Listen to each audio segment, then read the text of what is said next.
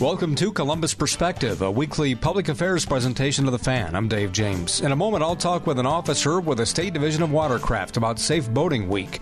Courtesy of our sister station, WBNS 10 TV, Angela Ann has information about incentives to get people vaccinated, the status of mask-wearing orders, laws about vaccination disclosure, and fraud within the state's unemployment compensation system, and the issue of racism that Asian Americans are dealing with. In about 45 minutes, I'll talk with someone from the Campaign for Tobacco-Free Kids about e-cigarettes, and I'll wrap up the hour with information about further discounts for those seeking health care through the Affordable Care Act's healthcare.gov website.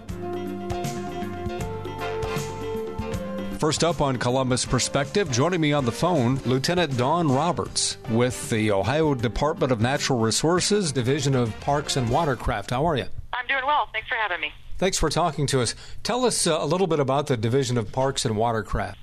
Well, we're one of three law enforcement divisions with the Ohio Department of Natural Resources.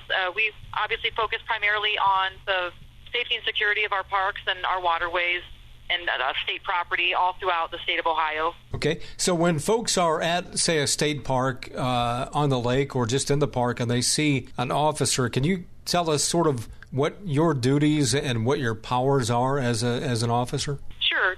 You're going to see us primarily around our state parks. You know, we have a ton of them all throughout the state, anywhere north, south, east, and west. You know, normally what we're going to help you with is, you know, anything from issues with registration, issues with camping. You know, obviously we watch for law enforcement on the roadways. We maintain safety and security while you're recreating inside the parks. We have jurisdiction and authority on adjacent roadways. We also have scenic river property, natural area and preserve property that we maintain throughout the year. You know, that's generally what you'll see us doing. We could either be in a car, we could be walking. You know, that's like the state park part of it. You're going to see us while you're camping, see us while you're hiking, see us while you're recreating in the state park. We're available for questions. You know, obviously we're a law enforcement division, so we definitely provide the safety and security component. And then on the waterways, you know, water safety is paramount for us. We're going to pay special attention to safety equipment. We're going to pay special attention to safe operation on the waterways, making sure that you and your family can enjoy boating and doing so safely. And that doesn't just mean power boats. That extends to kayaks, canoes, you know, anything you might actually use. You know, we've got kite surfers.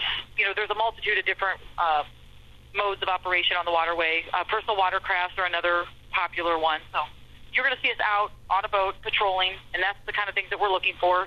Safe operation, making sure that everyone is having a good time and can do so safely.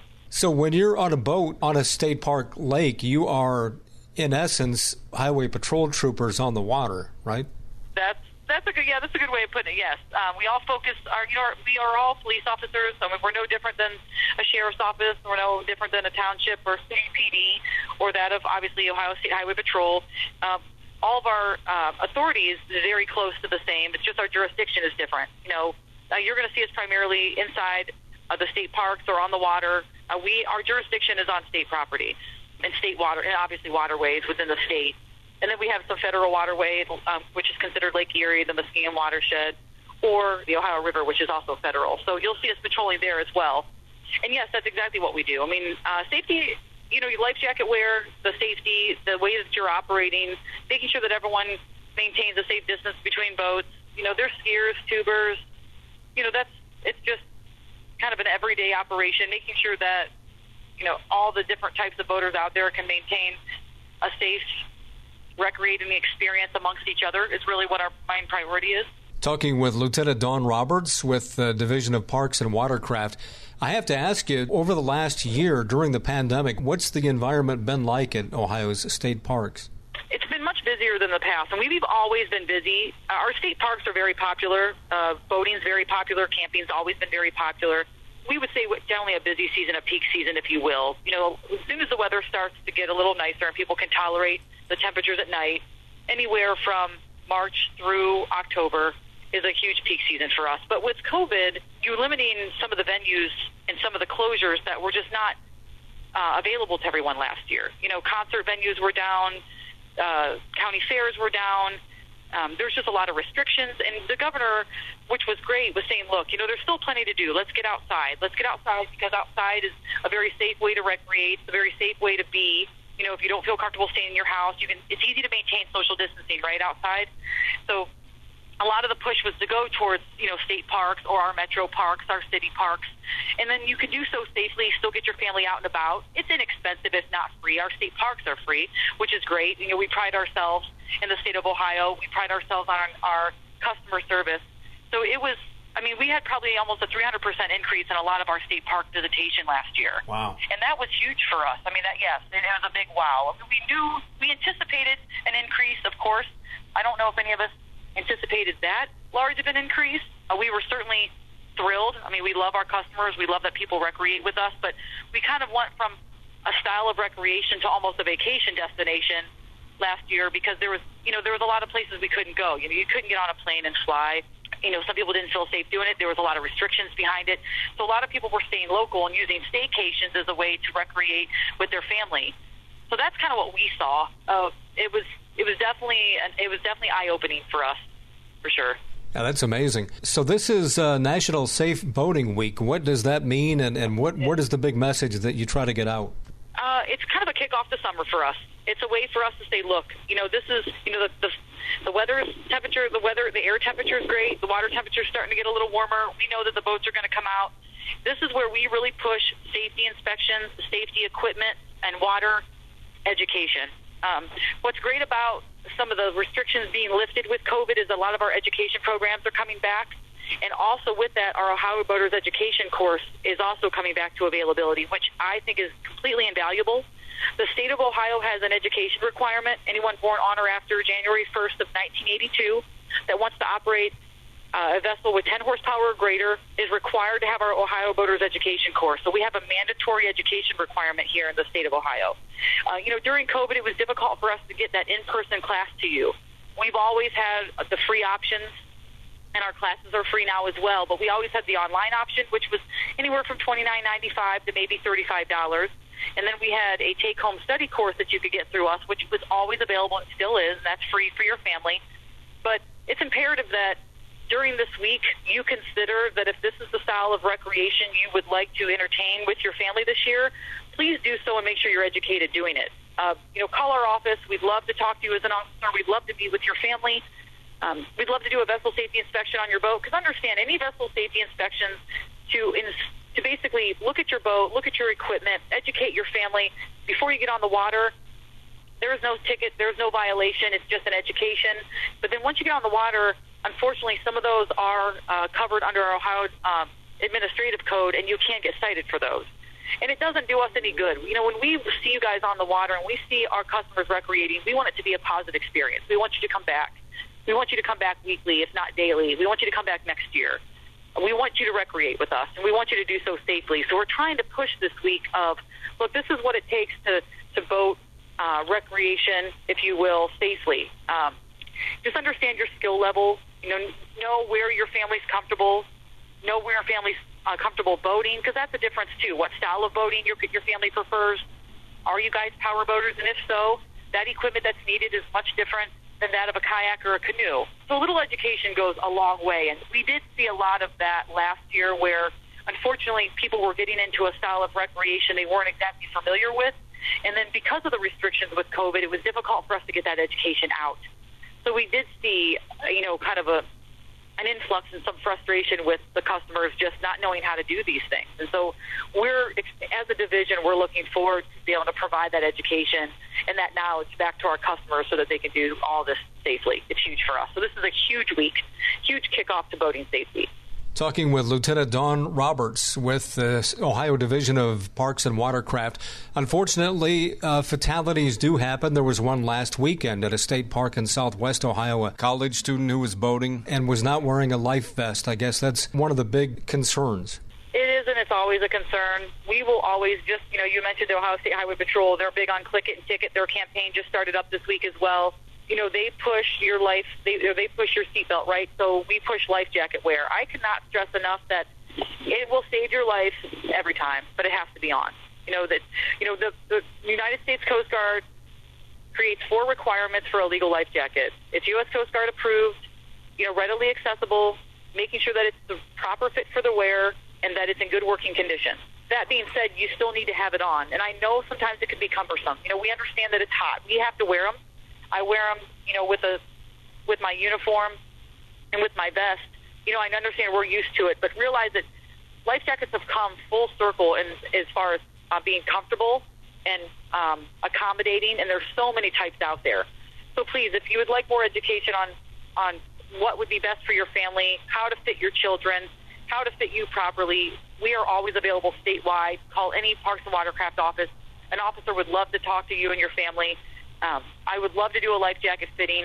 What we love to do is we love to teach children how to fit themselves and put a life jacket on properly themselves and utilize a partner to check themselves in the event that a parent or an adult is not around, because that's huge. So please always wear your life jacket. We cannot stress. And you got to remember, part of the law is that there needs to be a life jacket that's a proper fit for the wearer, one for each person on board your vessel. That's one for each person on board every time you go out. So make sure you're counting those individuals and making sure your safety equipment is where it needs to be, because it will save your life for sure. Is alcohol on state park lakes a big problem?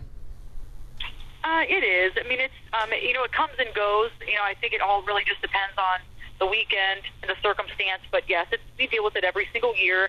What we need the public to understand is that when you're boating in an inland water that's not considered federal, so we're excluding right now in the conversation Lake Erie or the Ohio River, but it is a no drinking, no alcohol on boats. It's zero tolerance.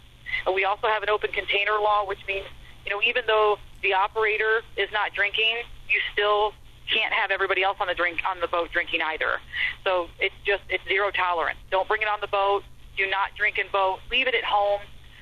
We want you to stay hydrated, but we please ask you to do so with water, Powerade, things that are going to provide some electrolytes back in your body. Make sure that you have plenty of food, but leave the alcohol at home.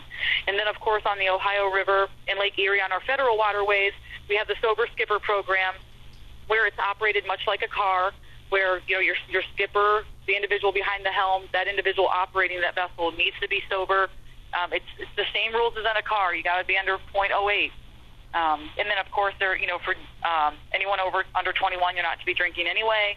So yeah, I cannot stress, do not bring alcohol on the boat. And you don't need it on federal waterway either, just to understand how the law is written. We don't encourage drinking and boating ever. It doesn't matter where you're boating. Just leave it at home. It seems like I remember reading 5 or 10 years ago that the boating industry was headed downward pretty significantly in Ohio and other parts of the country. Is it rebounding now? What's going on with it? I would say that it is. If I remember correctly, gas prices really had a direct correlation with that decrease in boating. With power boating, you have some additional costs. You've got to maintain it in the seasons you're not using it. And then in addition to that, you do have to fuel it. So when gas prices are high, they're high at the marinas, and that does affect directly how often you take it and how long you take it out for. Right now, the gas prices are a little bit high. Yes, they are. They're always going to be a little bit higher at the marinas, on occasion. But we have registrations. Our registration numbers right now are through the roof, especially with hand-powered vessels, our canoes and our kayaks. I would say for the last 5 years consistently, the registration for that style of boating has been on the rise. One, because it's a lot more inexpensive. You can buy 5 boats for still way under the price of one power boat. There's no fuel involved. We've made it extremely easy to get those to and from. You don't have to have a trailer. You don't have to worry about trailer lights. You don't have to worry about maintenance on the trailer. And, it's fun to do with the family. And it's easy to do. The boats are light. The kids can do it. There's even kayaks and canoes for 2 people, your tandems. You can go on a multitude of different lakes and streams and rivers. There's just a lot more places you can boat. And you can fish from them. Fishing is a huge. Fishing from a kayak or a canoe has increased tremendously in the last 3 years. And it's easy to outfit those boats. Inexpensive for you and your family to find things to do. And you can do it any time. But I would say our registration numbers are definitely up, which we are thrilled to see. Definitely thrilled to see that. It is pretty neat, the different environments, because you've got a place like Hargis Lake down in Pickaway County where you could be in a kayak and be the only one out there. And then somewhere like Buckeye Lake where, after a couple of years with low water levels and all that dam renovation, I guess that's booming again now. It is. It took us a little bit to get that dam fixed, but now the lake is back up and thriving, and the residents are thrilled. I know we are thrilled. There's definitely a lot of safety and security after that renovation that park and that waterway needed. You do have to be a little educated on where you take your family boating. You got to pick the location that's right for you, and you got to pick the time, the time period that's right for you. If you're a novice boater, I'd probably stay away from the weekends. They're extremely busy. Individuals they want to get it done. They want to get their boats on the water. They want to get their boats off the water. So I always encourage everyone that if you're just starting out, we have skilled officers that have no problem teaching you how to trailer, going over that with your family so you're a little more educated. It's always nice to combine the family members in that whole experience and teach everyone so they can help. It helps the experience in that process go a lot faster, rather than just one person kind of stand there while the dad or the mom is backing the trailer down, untying everything, getting the boat in the water, parking the vehicle. There's just a lot of time-saving tips that we could teach you, and when everybody knows what's involved, you've got just that many more people double-checking for safety, double-checking for equipment, and getting that boat on the water faster. And understand, too, there's just less people out during the week. So if you want just a more lazy, laid-back, serene experience, and if you've got the time to give during the week when everyone else is working, I would highly encourage you to do that until your skill level gets where it needs to be. That way you just don't get turned off by the whole situation, because it's busy. Definitely is. Talking with Lieutenant Dawn Roberts. She's with the Ohio Department of Natural Resources, Division of Parks and Watercraft. Just as we wrap up here, tell us again about the boating safety courses and how people can get involved in that. Please go on our website. Our website's the easiest, and by all means, you can Google any park and watercraft office in the state and contact that park and watercraft office, and they will let you know what classes are available. If for whatever reason there isn't a class available right now, we have a home study course that you can take. We mail all the documentation out to your family by mail. You can study. You can take it. It's pretty much an open book test, and then it can be the test can be taken at home and then brought in and graded by an officer. If that doesn't work for your family and you want a little bit more one-on-one and there's no class available, we would be happy to provide that for your family. There's absolutely no problem for that at all. There's always the online portion. The online portion is a timed course now. So you're going to pay about roughly $30 for one, and sometimes they have coupons, but we have a couple online providers that provide this course for us. And what's nice is it's timed, meaning that it forces you to study as you're going, forces you to learn the information as you're going, and not just be able to forward through what you don't feel like hearing, because all of it is necessary. So our online course providers have come a long way at kind of designing that course around and tailoring it to the individual taking it. But, there's a plethora of ways that you can get education and safety on the water. There doesn't have to be a class available. So by all means, if you don't see something available in your area that's convenient, please call that Watercraft and Parks office and an officer. We will be happy to accommodate your family. We want you to be educated before you go, and we have no problem spending that time with you. All right. Outstanding. Anything else you'd like to add? Really just wear the life jackets. We are always going to say, if you learn nothing else from what you've just heard me say, please make sure you buy a life jacket that's properly fitted, U.S. Coast Guard approved, in good working condition, and make sure it's either on or readily accessible for your family every time you go out boating. It's just so tragic because every year we hear about these young people who lose their lives in these lakes. And difficult when it can be prevented. That's the disheartening part, is a little education could have gone a long way, and we hate to see that. So wear that life jacket. And in one instance, it's decades of a life taken away. Mm-hmm. It is. In some cases, it is.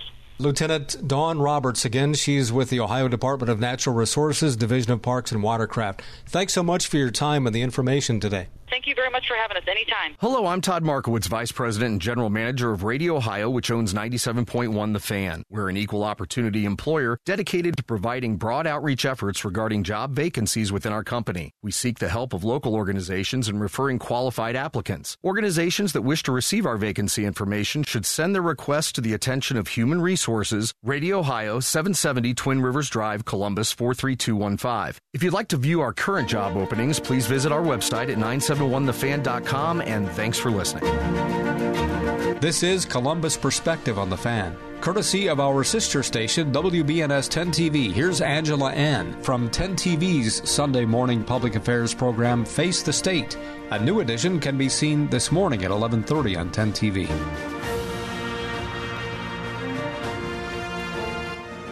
Hello, and thank you for joining us on Face the State. I'm Angela Ann. Tracy Townsend is off. The Vax-A-Million drawing. The goal is to encourage more Ohioans to get the COVID-19 vaccine. Now, to qualify for the drawing, you must receive at least one shot. There are two ways, though, to register.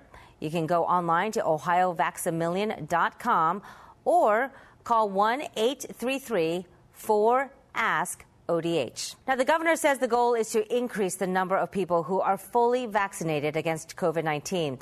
But it's not the only incentive happening right now. 10 TV's Lindsay Mills has several other options from across the area. Aside from Vax-A-Million, employees here at Claremont Retirement Village in Columbus have a chance at winning some serious cash if they get vaccinated. We're doing 4 drawings of $250. Tricia Lawhon and Deborah Lacaboni say they saw firsthand the need to incentivize people to get vaccinated. They started their lottery before Governor DeWine announced Vax-A-Million. Just the lottery here in Ohio alone, people like that feel of the chance, the opportunity to win something, the scratch-offs.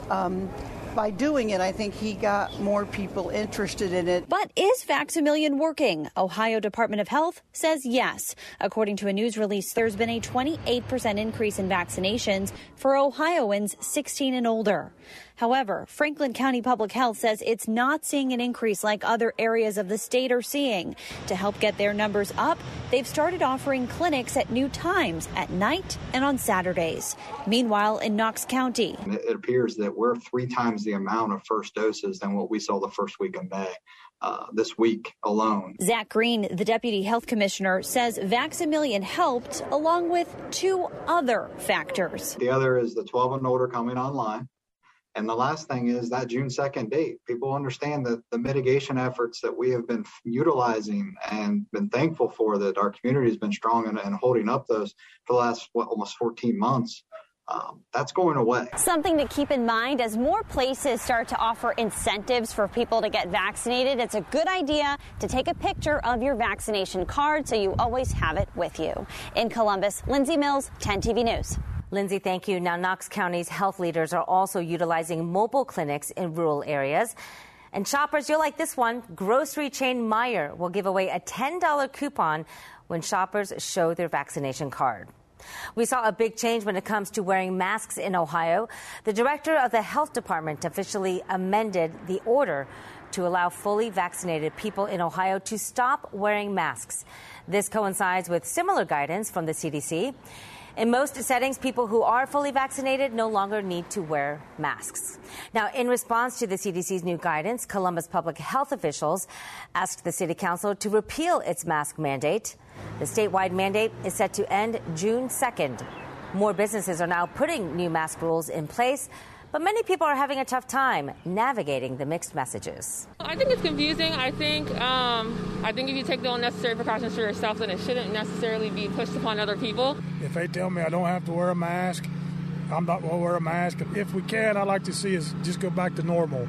Ideally, I'd like to see 70% of our population vaccinated. I'd also like to see lower rates of COVID-19 in our community. So when we get that sweet spot, I think that's when I would feel comfortable having people take off their mask. Now, we reached out to city council members, and they told us that the policy is under review, but they typically follow guidelines from the Columbus Public Health Department.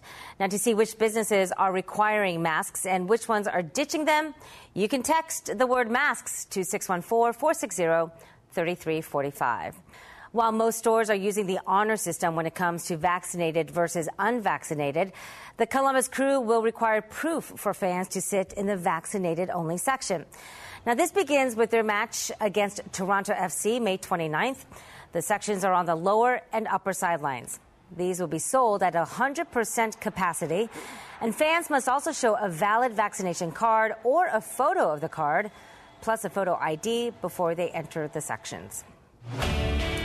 Now, the Verify team is looking into if businesses can ask you for your vaccination status. Some people are posting online suggesting HIPAA prevents this from happening. That's false.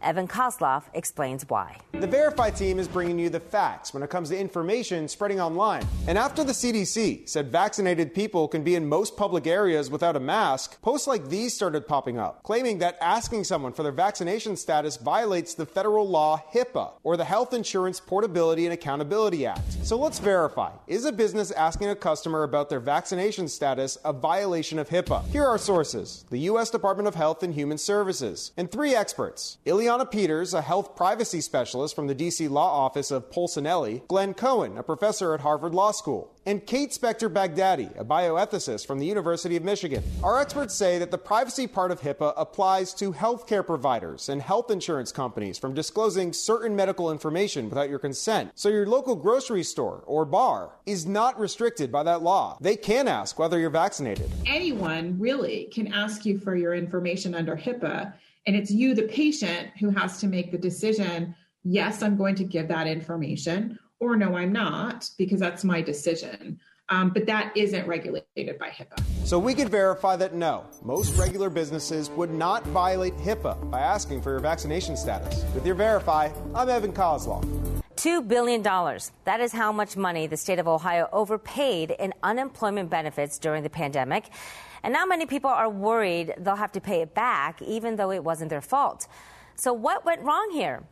Chief investigative reporter Bennett Haberly reveals what we found.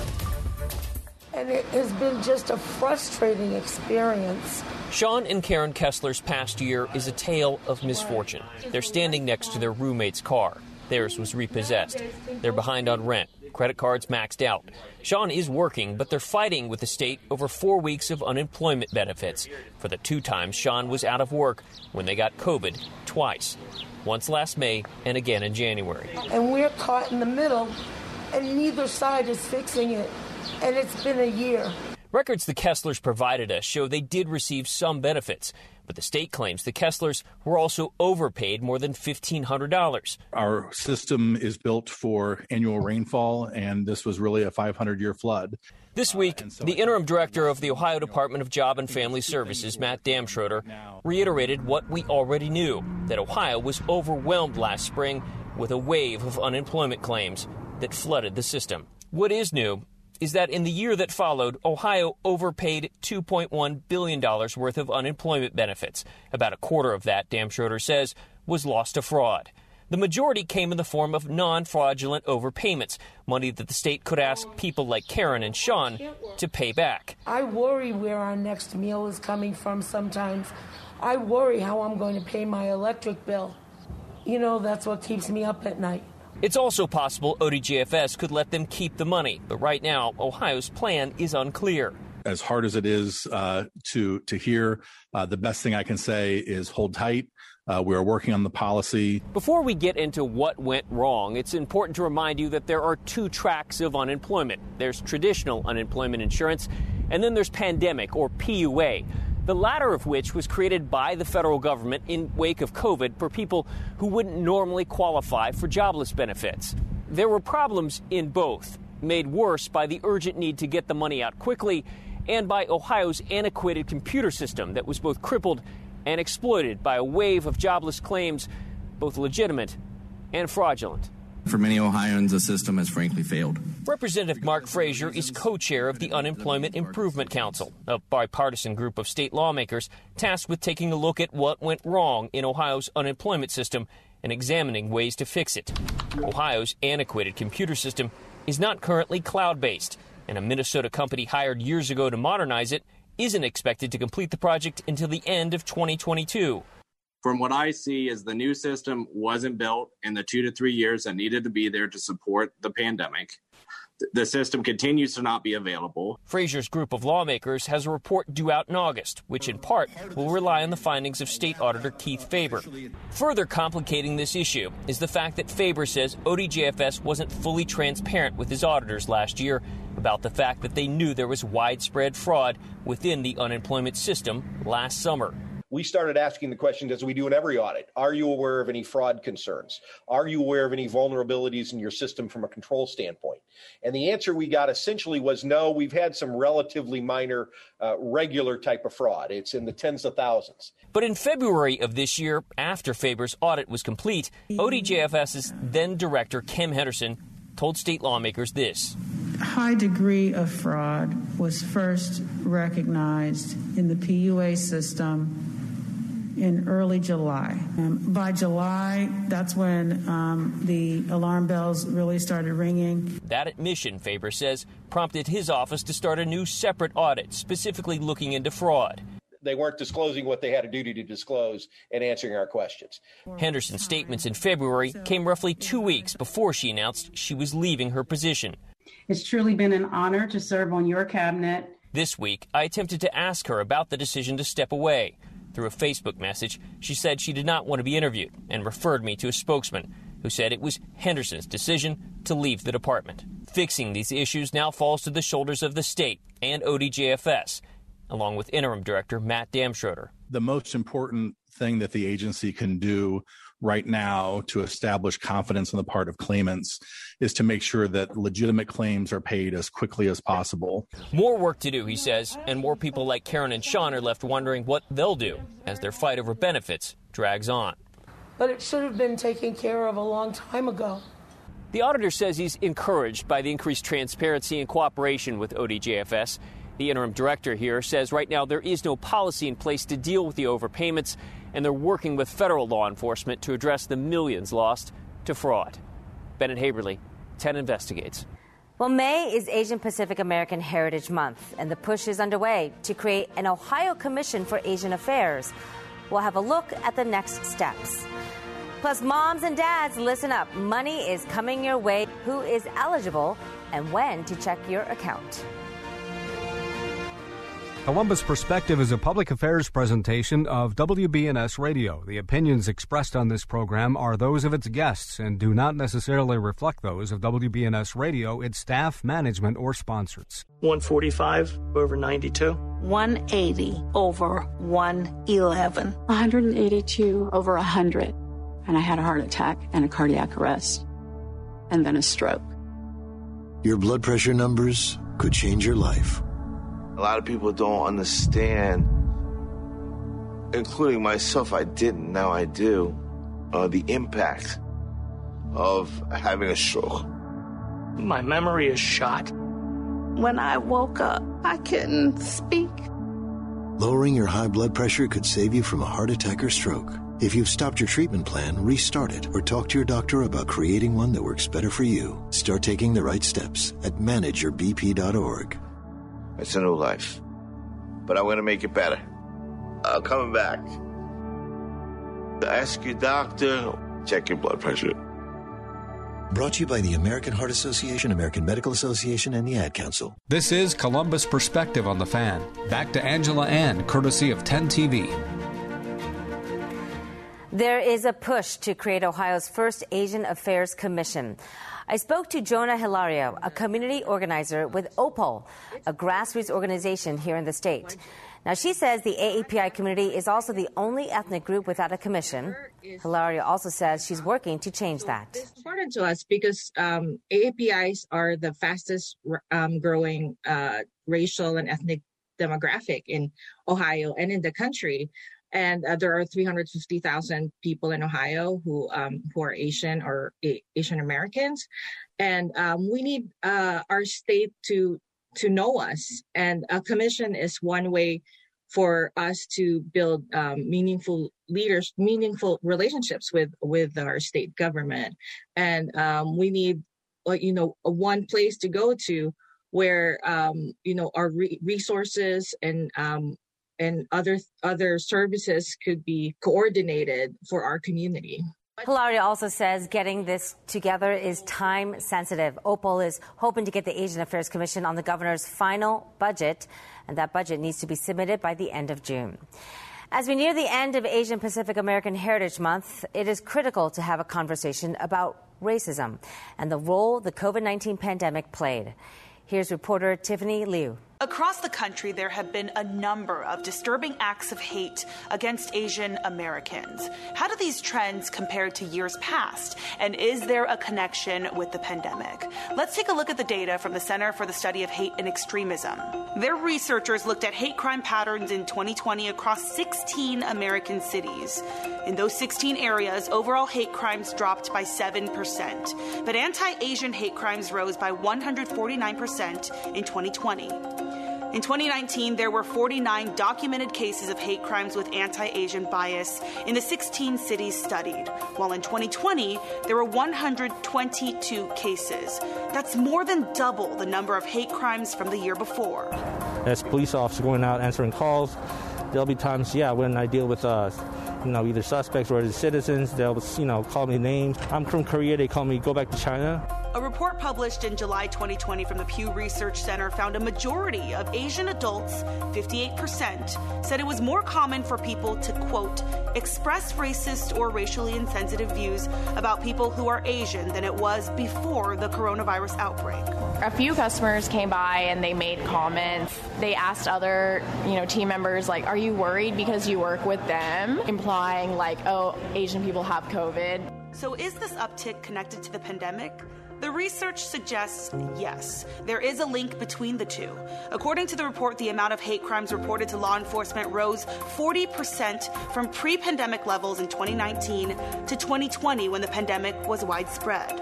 And the Pew Research Center study found that, quote, about 4 in 10 U.S. adults say it has become more common for people to express racist views towards Asians since the pandemic began. Feels like a lot lately where we should be calling ourselves the divided states of America. There are also organizations collecting data from across the country. Stop AAPI Hate has received thousands of self-reported incidents, majority of which are not reported to law enforcement. Between March 2020 and February 2021, 3,795 incidents of anti-Asian hate were reported to Stop AAPI Hate. There's been a surge of racism. There's been an increase in hate crimes and overall blatant racism and racist policies. That was Tiffany Liu reporting. I recently hosted a conversation about Asian Pacific American Heritage Month. You can watch it right now on 10tv.com and also on our Roku and Amazon Fire apps. Well, underserved parts of Ohio are about to get better broadband access. Governor Mike DeWine signed a bill last week that will provide $20 million in grants for high-speed internet to people living in rural areas. DeWine's office says nearly 1 million Ohioans right now have no access at all. Amtrak leaders announced plans to one day bring rail service back to the 3 Cs in Ohio plus Dayton. Amtrak held a virtual roundtable with several city leaders to talk about their vision. The goal is to have rail service through Cleveland, Columbus, and Cincinnati, and also through a Dayton corridor. That means additional service through Crestline, Delaware, Springfield, and Sharonville. It's being called the 3C and D corridor. We think the corridor in Ohio is a place we want to start early, and we're looking for the support at the local level to show that that's a good investment for the federal government, and of course making the pitch to our federal partners about creating a long-term program that can provide the funding to Amtrak and to our state partners to make investments like this one. Now, the goal is to create 3 daily round trips by the year 2035, but it still needs federal funding to be created. Well, we learned more about the child tax credit here in Ohio last week. One expert explained it like this. For the last 6 months of 2021, people will be receiving these monthly payments. Then when they file their taxes next spring, they'll get the rest of the amount for 2021. Now, the IRS says 39 million families will receive advanced monthly payments starting July 15th. The IRS says that the credit amounts will increase for eligible parents to $3,600 for each child under the age of 6 and up to $3,000 for all children ages 6 through 17. The Center for Community Solutions estimates 92% of Ohio's children will benefit from this. For single parents, if your adjusted gross income was less than $75,000 per year, you'll receive the full amount. For a married couple, that's $150,000 of adjusted gross income per year. And then for single people who are heads of household, it's in the middle of that, $112,500 per year are the income thresholds to receive that full tax credit. Now, people who earn more may receive a lesser amount. And for those who want to opt out of the advance payments, the IRS will release the steps on how to do that soon. Columbus City Council officially approved the largest settlement in city history, $10 million. That money will go to the family of Andre Hill, who was shot and killed by a police officer 6 months ago. 10 TV's Richard Solomon explains why the council approved this payment. City council members were filled with sorrow as they passed the $10 million settlement to the family of Andre Hill, the largest amount ever paid out by the city. Andre Hill's tragic death is a reminder of the challenges we continue to confront in our city. This settlement tonight is a small step towards justice for the family of Andre Hill. All council members voted yes to pass the settlement. Councilman Mitchell Brown took a moment to share his personal thoughts on Hill's death. Mr. Hill's death has left a hole in the lives of a lot of people in the city of Columbus and throughout this United States. To the Hill family, I personally want to extend my sincerest condolences for your loss. Andre Hill was shot and killed by former Columbus police officer Adam Coy back in December. Police say Coy failed to turn on his body-worn camera until after Hill was shot and render aid. William Sparlazza, an attorney for the city, says the settlement was reached fairly quickly. The city felt a strong desire to do right by the family, to engage in honest and serious negotiations. All of them praying that the family will heal from this tragedy. We cannot afford to continue in this manner. And I hope that this is the last time we will see something like this come before us. Reporting in Columbus, Richard Solomon, 10 TV News. In addition to the settlement, the city will also rename the Brentnell Community Center's gymnasium after Andre Hill. Well, Central Ohio said goodbye to a former state leader who worked to build up minority businesses. Otto Beatty Jr. was well known in the Columbus community for the work on how he helped lift up disadvantaged neighborhoods. Beatty served 18 years in the state legislature, as well as special counsel to the state attorney general. Circumstances surrounding his death are not known at this time, but we do know he was loved. Earlier this year, 10 TV spoke with his wife and current Congresswoman Joyce Beatty about that love. I could not do much of this without Otto. He is just that much of a strength to me, a leader. And believe it or not, I listen a lot to him. That was back in February. Otto Beatty Jr. was 81 years old.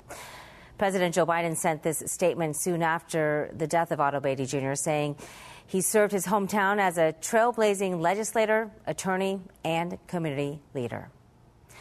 Well, we want to thank you all for watching Face the State. Tracy will be back next Sunday. And remember, if it affects you, your family, and Ohio, we're here to make sure those accountable face the state. Have a great day. That's again Angela Ann, courtesy of our sister station, WBNS 10 TV, from their Sunday morning public affairs program, Face the State. A new edition can be seen this morning at 11:30 on 10 TV.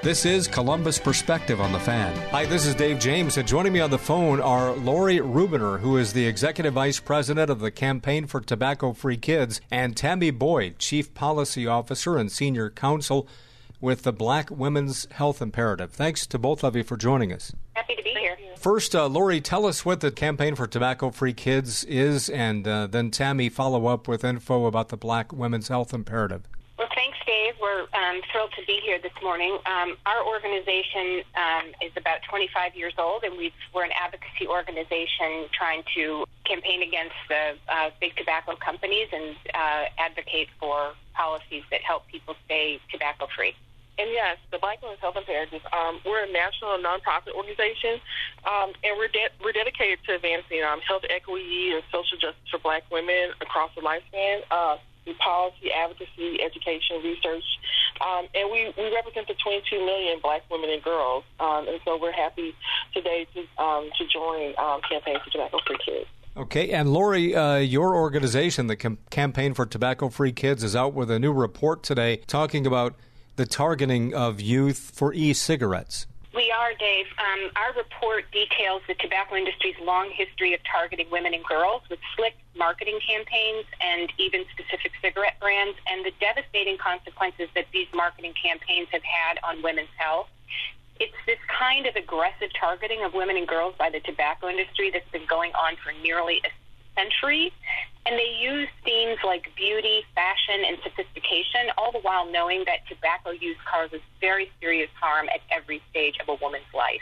Now, an older guy like me, it doesn't seem like I come into contact with tobacco ads hardly at all. You know, you don't see them on TV anymore. You know, that's been decades. But where are these kids getting this information? You know, it's mostly, you don't see it so much anymore, but, you know, lots of people will remember the Virginia Slims, you've come a long way, baby, like Dave, you and I will remember those ads, but but you and I probably don't. What we don't see are the ads that are on social media that are really targeting kids now, and that's where it's where the really insidious marketing is taking place, because it's really targeting young people, and it gets them early and addicts them to nicotine early and then keeps it for their lifetime. And Tammy, what about black girls? How are they being targeted and impacted by this? So, as you all mentioned, tobacco products are really advertised and promoted, you know, disproportionately to racial and ethnic minority communities. The tobacco industry specifically has targeted black women in the Hispanic community with a broad range of the marketing efforts, including like sponsorship of community and music events, magazine advertising, and also retail promotion. Okay, and Lori, what about the prevalence of e-cigarettes among youth or girls?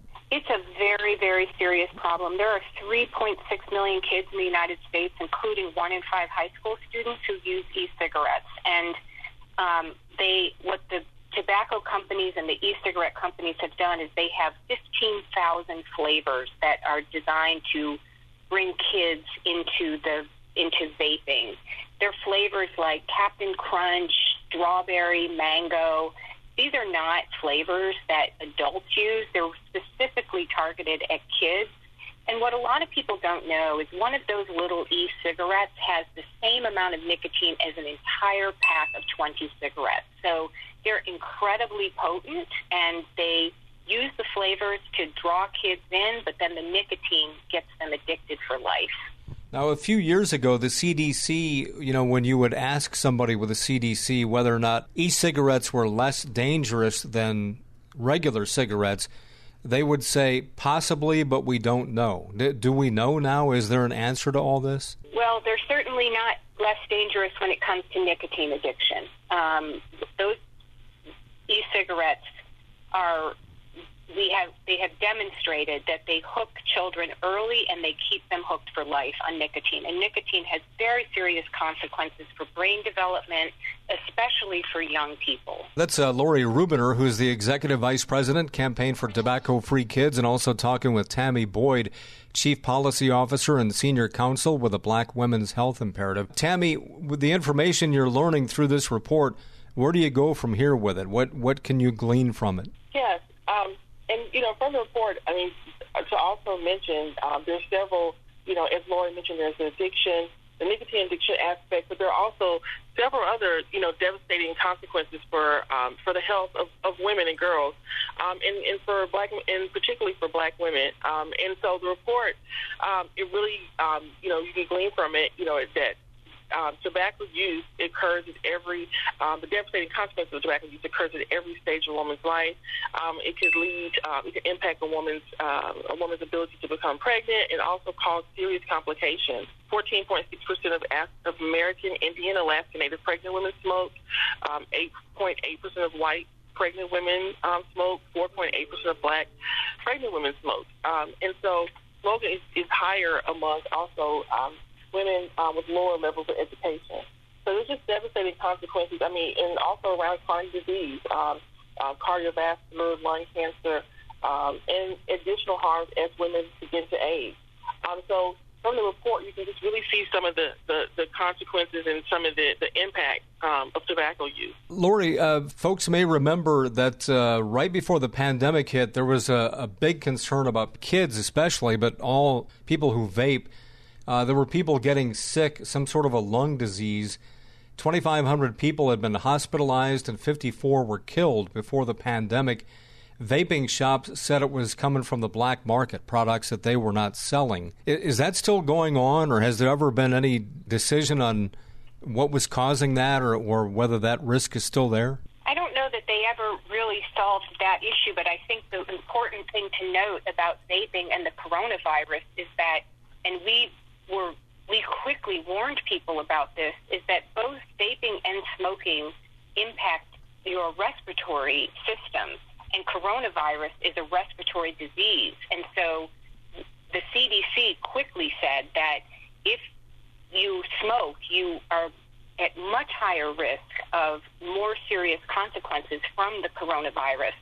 And certainly if you vape, you are also at higher risk. So we quickly said to people, you need to stop smoking and vaping during the coronavirus because you are putting yourself at much higher risk for more serious coronavirus consequences by smoking and vaping. Just a moment or two to go here. Lori and Tammy, any closing thoughts here?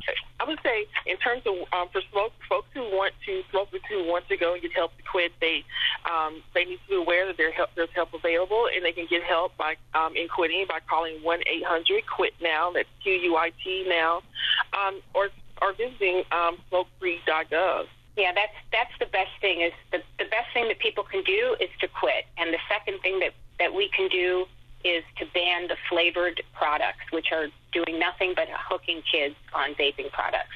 Okay, and Lori, where can folks see this new report from the Campaign for Tobacco-Free Kids? They can go to our website at campaignfortobaccofreekids.org, and they will find it there. Great. Lori Rubiner and Tammy Boyd, thanks so much for your time today. Thank you, Dave. Thank you. Did you know that every year, public school teachers spend nearly $500 of their own money for student supplies? At Donors Choose, we want students and teachers to have the tools they need for a great education. And now, more than ever, they need your help. Go to DonorsChoose.org and choose from teachers' requests that support reading, math, science, music, and more. Learn more at DonorsChoose.org. Donors Choose. Support a classroom. Build a future. This is Columbus Perspective on the Fan. Hi, this is Dave James, and joining me is Dr. LaShawn McKeever, who is the Director of the Office of Minority Health for the Centers for Medicare and Medicaid Services. How are you? I'm doing well. Thanks for talking to us. We're talking about open enrollment through healthcare.gov, the Affordable Care Act, because there's actually some special provisions going on in light of the pandemic. Is that correct? Correct. So as a result of the COVID relief law, there is now greatly improved financial assistance available for anyone who may apply for health insurance through the marketplace. So if they go to healthcare.gov, they're able to fill out an application and see if they qualify for this new expanded financial assistance during the special enrollment period. So this could be somebody who's already got health care through the Affordable Care Act and maybe already paying premiums, but since a new passage in Washington, they may get a further discount. Absolutely. So anyone who is currently uninsured, or if they have health insurance, so for example, if you're covered through the marketplace already, we're encouraging you to go to healthcare.gov to see if you qualify for this expanded financial assistance. And just to give you an example, we're finding that 4 out of 5 people currently enrolled can find a plan for about $10 a month or less, and because of this expanded financial assistance. And for a typical family of 4, the average premium will go from about $400 a month down to as low as $163 a month due to this newly expanded financial assistance. So it's a wonderful opportunity for anyone who may currently be uninsured or looking to lower their health insurance costs through the marketplace insurance plan. So you're talking about literally thousands of dollars a year that people can save by doing this. Right. And, they will have until August 15th to take advantage of the special enrollment period and these financial expansions that have occurred. But we're encouraging people not to wait. If they sign up today, they could have access to health insurance as early as June 1st, and that's just a few short days away. How long is this sort of reduction in subsidies guaranteed for going down the line? So they will be covered for this year, but it also will apply for next year. So this expanded financial assistance is for this calendar year, but also there's funding that's beyond this year. So they would have to go back online and reapply for insurance for next year as well. But right now we're focused on encouraging people who need health insurance this year to go and take advantage of this special enrollment period. And we're going through a period right now where that's more than usual because of the pandemic, not only just because of anybody at any age that may have lost their job during the pandemic and not started up again, but also maybe for folks who dropped out of the job market who were close to retirement and maybe looking for that gap until they get to Medicare. We know that there's so many different things that are impacting Americans right now. You mentioned people have the impact of the pandemic. People have lost their jobs. And there's other circumstances that are impacting people's ability to have access to health insurance. So during this special enrollment period, this expanded financial assistance, which has actually been expanded in two ways. It is more inclusive of consumers at higher income levels, but it offers even better financial assistance options than in the past. So this is truly an opportunity for people to get access to the health insurance that they need, quality health insurance that they need. Talking with Dr. LaShawn McKeever. She is with the Centers for Medicare and Medicaid Services, the director of the Office of Minority Health. When you talk about income eligibility for these subsidies, we're talking way, way beyond like the poverty level. This is middle income and higher, right? Right. So there are, under the Code Relief Law, it is inclusive of consumers at higher income levels, but I can give you an example. So, for example, a family of four making $90,000 a year can see their premiums decrease by about $200 per month. And so that's just an example of the type of change that one might see for their premiums. But for many premiums, we're seeing a decrease on average of about $50 per person per month. So, recognizing that there's many different people are in very different financial situations right now, they can go online to healthcare.gov, sign up, fill out the application and see what type of plan and financial assistance they may qualify for.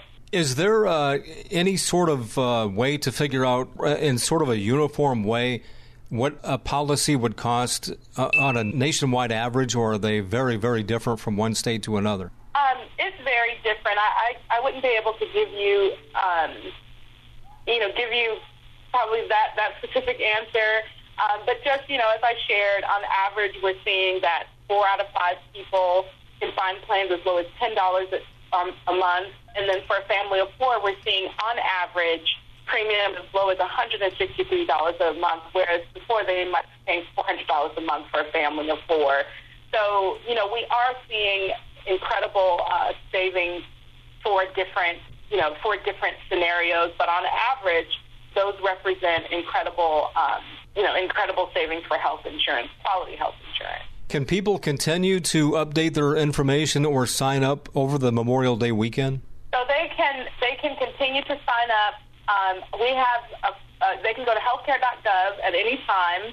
Our call center is open 24 hours a day, 7 days a week, and that number is 800-318-2596.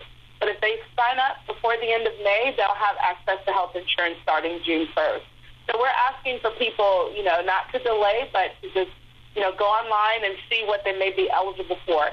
They will have until August 15th. This special enrollment period will last until August 15th. But if they sign up today, consumers can start saving money and have access to health insurance sooner. Talking with Dr. LaShawn McKeever. She is the director of the Office of Minority Health for the Centers for Medicare and Medicaid Services. Anything else you'd like to add? I would just encourage people to take advantage of this opportunity. This law was passed to help families across the country who may need health insurance.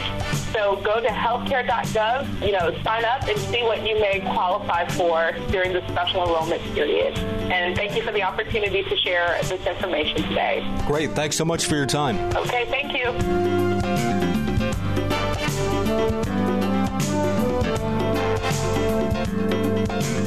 This has been Columbus Perspective, a weekly public affairs presentation of The Fan, heard each Sunday morning at 6 on WBNS AM, that's 1460 ESPN Columbus, and Sunday morning at 7 on WBNS FM. Sports Radio 97.1 The Fan.